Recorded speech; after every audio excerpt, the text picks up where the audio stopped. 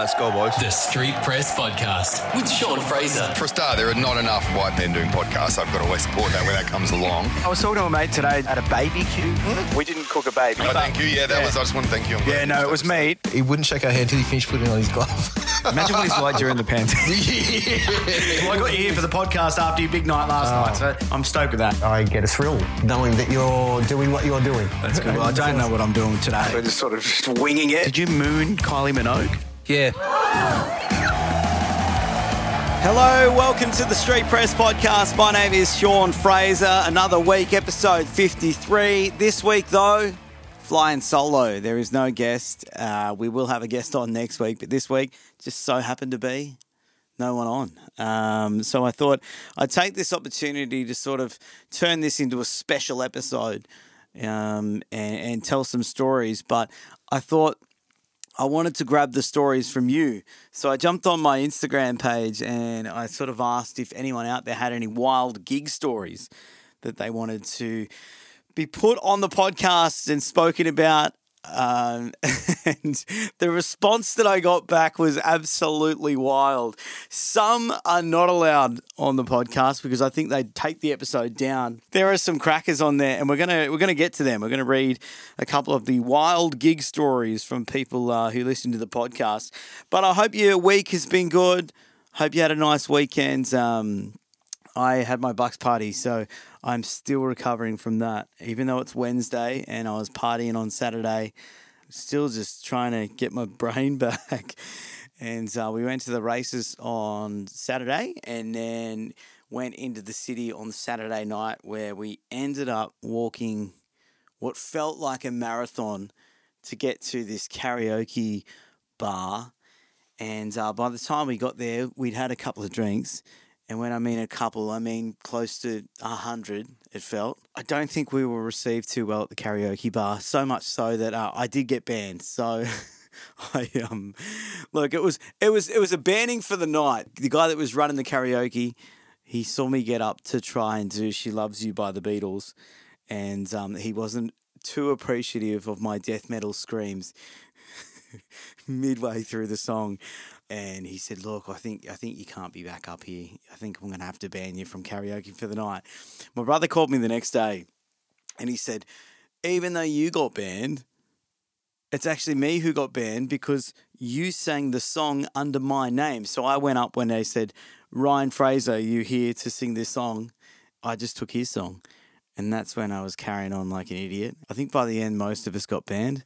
But that was our Saturday night and the night I am recovering from. But like I said, just at the top of the episode, I hit everyone up on Instagram.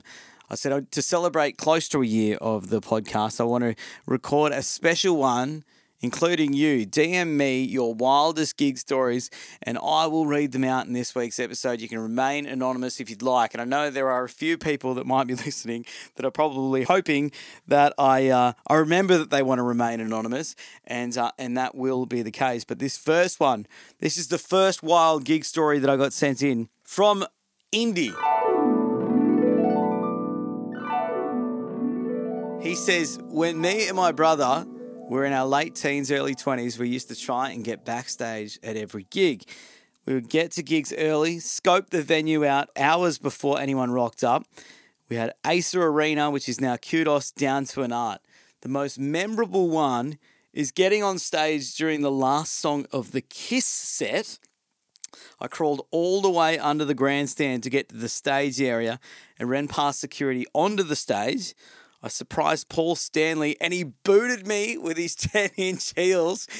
Then his American security guards dragged me outside around the back and they told me they were going to belt me and I was absolutely shitting it.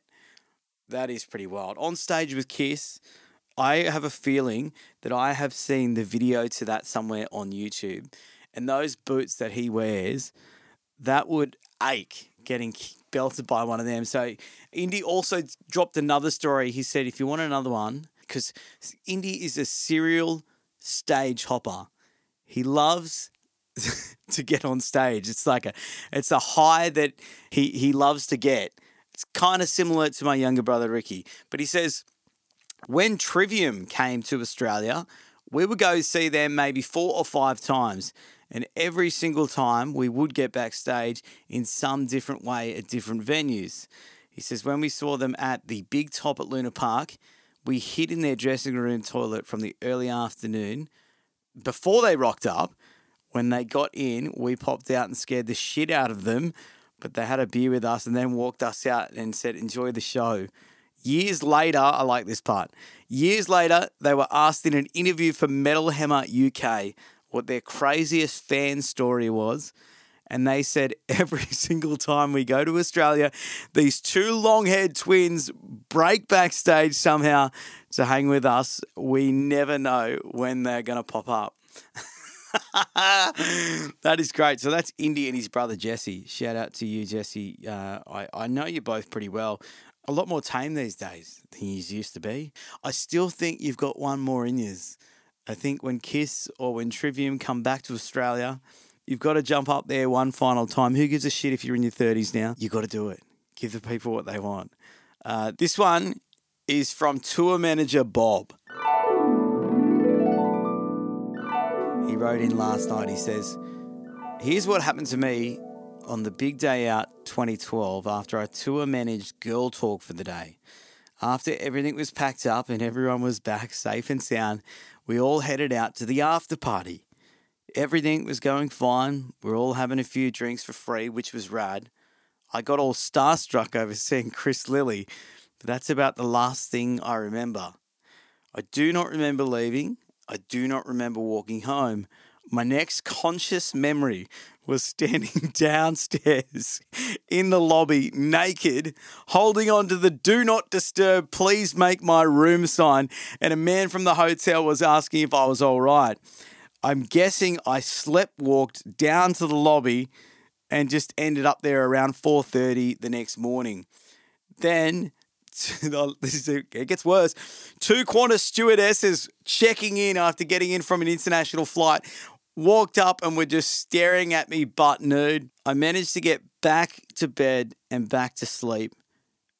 But then, my next waking moment is of me back down in the lobby again, but this time there's a towel wrapped around my waist and the hotel guy and now a hotel girl are asking me if I'm okay. And can I please follow them and head back up to the elevator and back to the room while the guy said, please, sir, can you please put on some clothes or pajamas? Because if you were going to sleepwalk again, it might save you some embarrassment and hassle. I don't know how you sleepwalk. Like, I don't know the last time that I did sleepwalk. I think I might have been in my teenage years or something. But to think that you did it twice in one night while you were naked in front of people, props to you, Bob. The Big Day Out, they are big days. Lots of things happen afterwards. Lots of things happen during, whether it's drinking too much alcohol or getting involved in all the other stuff that's lingering around the festival. Thank you for sharing that story. I've got another one here from a Frenzal Rhomb fan. I think this one wants to remain anonymous. She says, I snuck into Bar on the Hill when I was about 15 or 16 to see Frenzal Rhomb. Great gig, as per usual. Then my friend and I realised that we were stranded in Newcastle with no trains back to the coast. So the big-hearted Frenzal gang gave us a lift back to the coast. There was a big group of us crammed into this car. We were drinking vodka, listening to the Beach Boys for the entire drive. It was so weird seeing these punks totally frothing over the Beach Boys. The drummer had to walk me to my front door when I got home. So this is gaudy. And my dad was standing there looking angry. But then when he realised who I was with, he was absolutely stoked because he loved Frenzal Rhomb. That's a cracking story. And what about the guys from Frenzal? That's some stellar stuff to make sure that your fans get home. Drive them back to the front door. Beach Boys blaring all the way. You can't beat that. Pat has also written in. Pat used to play in a band called Bellevue back in the day. They were a Central Coast band. And he says, we went to Port Lincoln to play a gig. And when we got there, we found the venue had been cancelled. The guy who was putting on the show said he'd already secured a new venue. When we drove to the new venue, it was an Outlaw MC clubhouse. So no one showed up because they were nervous, so we played in front of a bunch of bikies. That's scary shit. You don't want that. You don't want to look out at the crowd and the only people there are in vests and tattoos and don't give a shit about punk rock music. What else we got here? Oh, yeah. My friend Tim, he says, you've got to tell the story about the Griswolds in Vegas. So I will do that, Tim. Tim and I flew to the US, drove around the country, and we ended up in Las Vegas.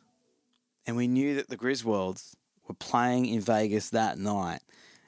And the drummer in the Griswolds is a guy that we know. I played footy with him back in the day, and just so happened to be he ended up in this kick-ass band with another guy that we know as well. So we're like, we need to go to this gig. We need to get into the gig. Let's try and contact the boys. And because we were over there, our phones weren't working, you know, how they should, whatnot. So we couldn't contact them. And we go up to the ticket booth, and they say, sorry, boys, show is sold out. And we're at the House of Blues in Las Vegas, and we're like, like, are you sure you can't just squeeze in two more? And he's like, no, show is completely sold out. You know, better luck next time. Our dreams of seeing the guys that we knew in this band playing overseas, we thought it was going to be such a cool experience. Basically, looked like it had been shot in the foot.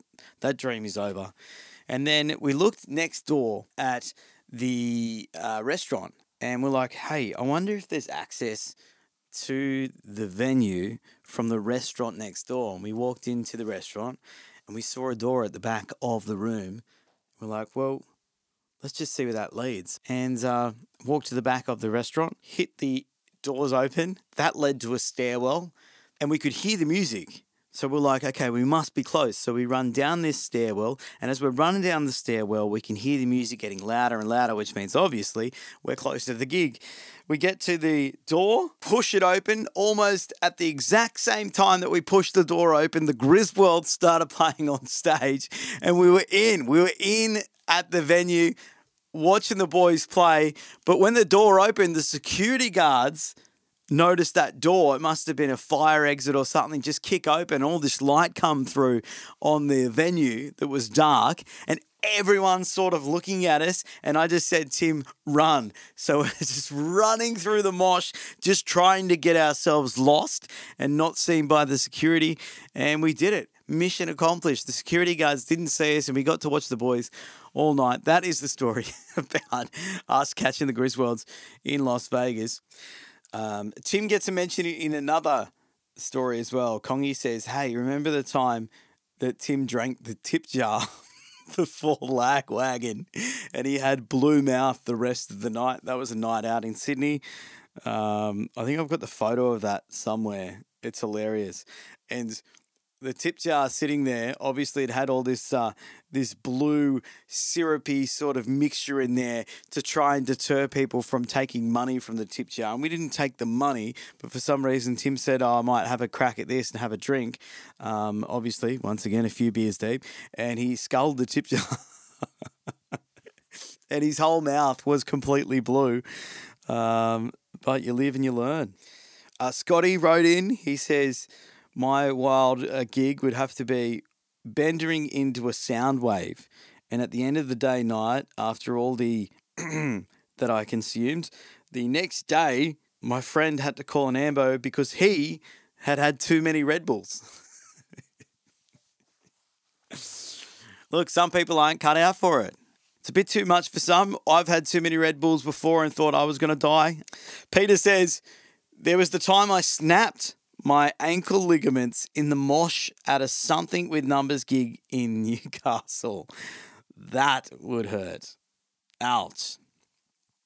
Another one from someone else says, the time some chick tried to fill in the blanks, me off in the mosh of a gig in Sydney.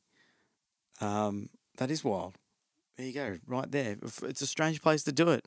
It's a strange place to So give that a crack. But I want to say thanks to everyone who has written in this week. Obviously, like I said, and as you know, we don't have a guest this week. So I thought I wanted to fill it with plenty of wild stories or any stories from gigs that we had. There are a few more that are coming in. I might use them for other episodes. But thank you to anyone who has written in. You've made this enjoyable. This has been great. All right, it's time for this. Yeah, this is the part of the show where you can write on in. Go to the streetpresspodcast.com. You write it, I'll read it. There's 2 tabs there. You can click letters, which is this segment, or you can click the request tab, which Tim Travers did this week. Basically, you can request an artist that you think that I should have on the Street Press podcast, and I'll do all the rest. I'll go hunting and see if they'd like to be on. Tim says, check out a band called Durry. I find this band's video clips very entertaining, and Coming of Age is a great song. So I did have a look, and funnily enough, Pat, who gave us one of his gig stories in this episode, he actually looks like the singer of Durry. I'm going to hit him up, Tim. I'll hit them up for you and see if they would like to jump on the Street Press. I'm sure they would give a very interesting chat. As for my band, the Ritzy Kids, we got a few things happening. Obviously, the EP is out at the moment, Walking Talking Mess. You can grab that anywhere you stream music. We're working on some gigs. So we do have a gig. Our EP launch is coming up at the Lincoln Pin in Woy Woy. It's a free show. You want to get there early because the venue is actually not that big. It's on September 22. It's still ages away, but I thought I'd just remind you there anyway. And if you want to check out any of the Ritzy Kids music, any of the music videos, hit up the ritzykids.com. Also, if you are a fan of this podcast, give me a 5-star review. It really helps getting this audience bigger. I mean, I love talking about music each week. I love having artists on each week. It's the best part of my week. And it'd be nice to, expand what we're doing, get more people listening, get more people in on the Street Press. And next week is actually the birthday episode of the Street Press. Next week, a year ago, I did the very first interview for this podcast with Lindsay from Frenzell Rom. We had a chat at the Wombrel Surf Club in my car. It was a really strange way to kick off a podcast, but that's how we did it. So next week, birthday bells, everything. It's all happening. Make sure that you tune on in. I hope you have a great week. Until then, ta-da.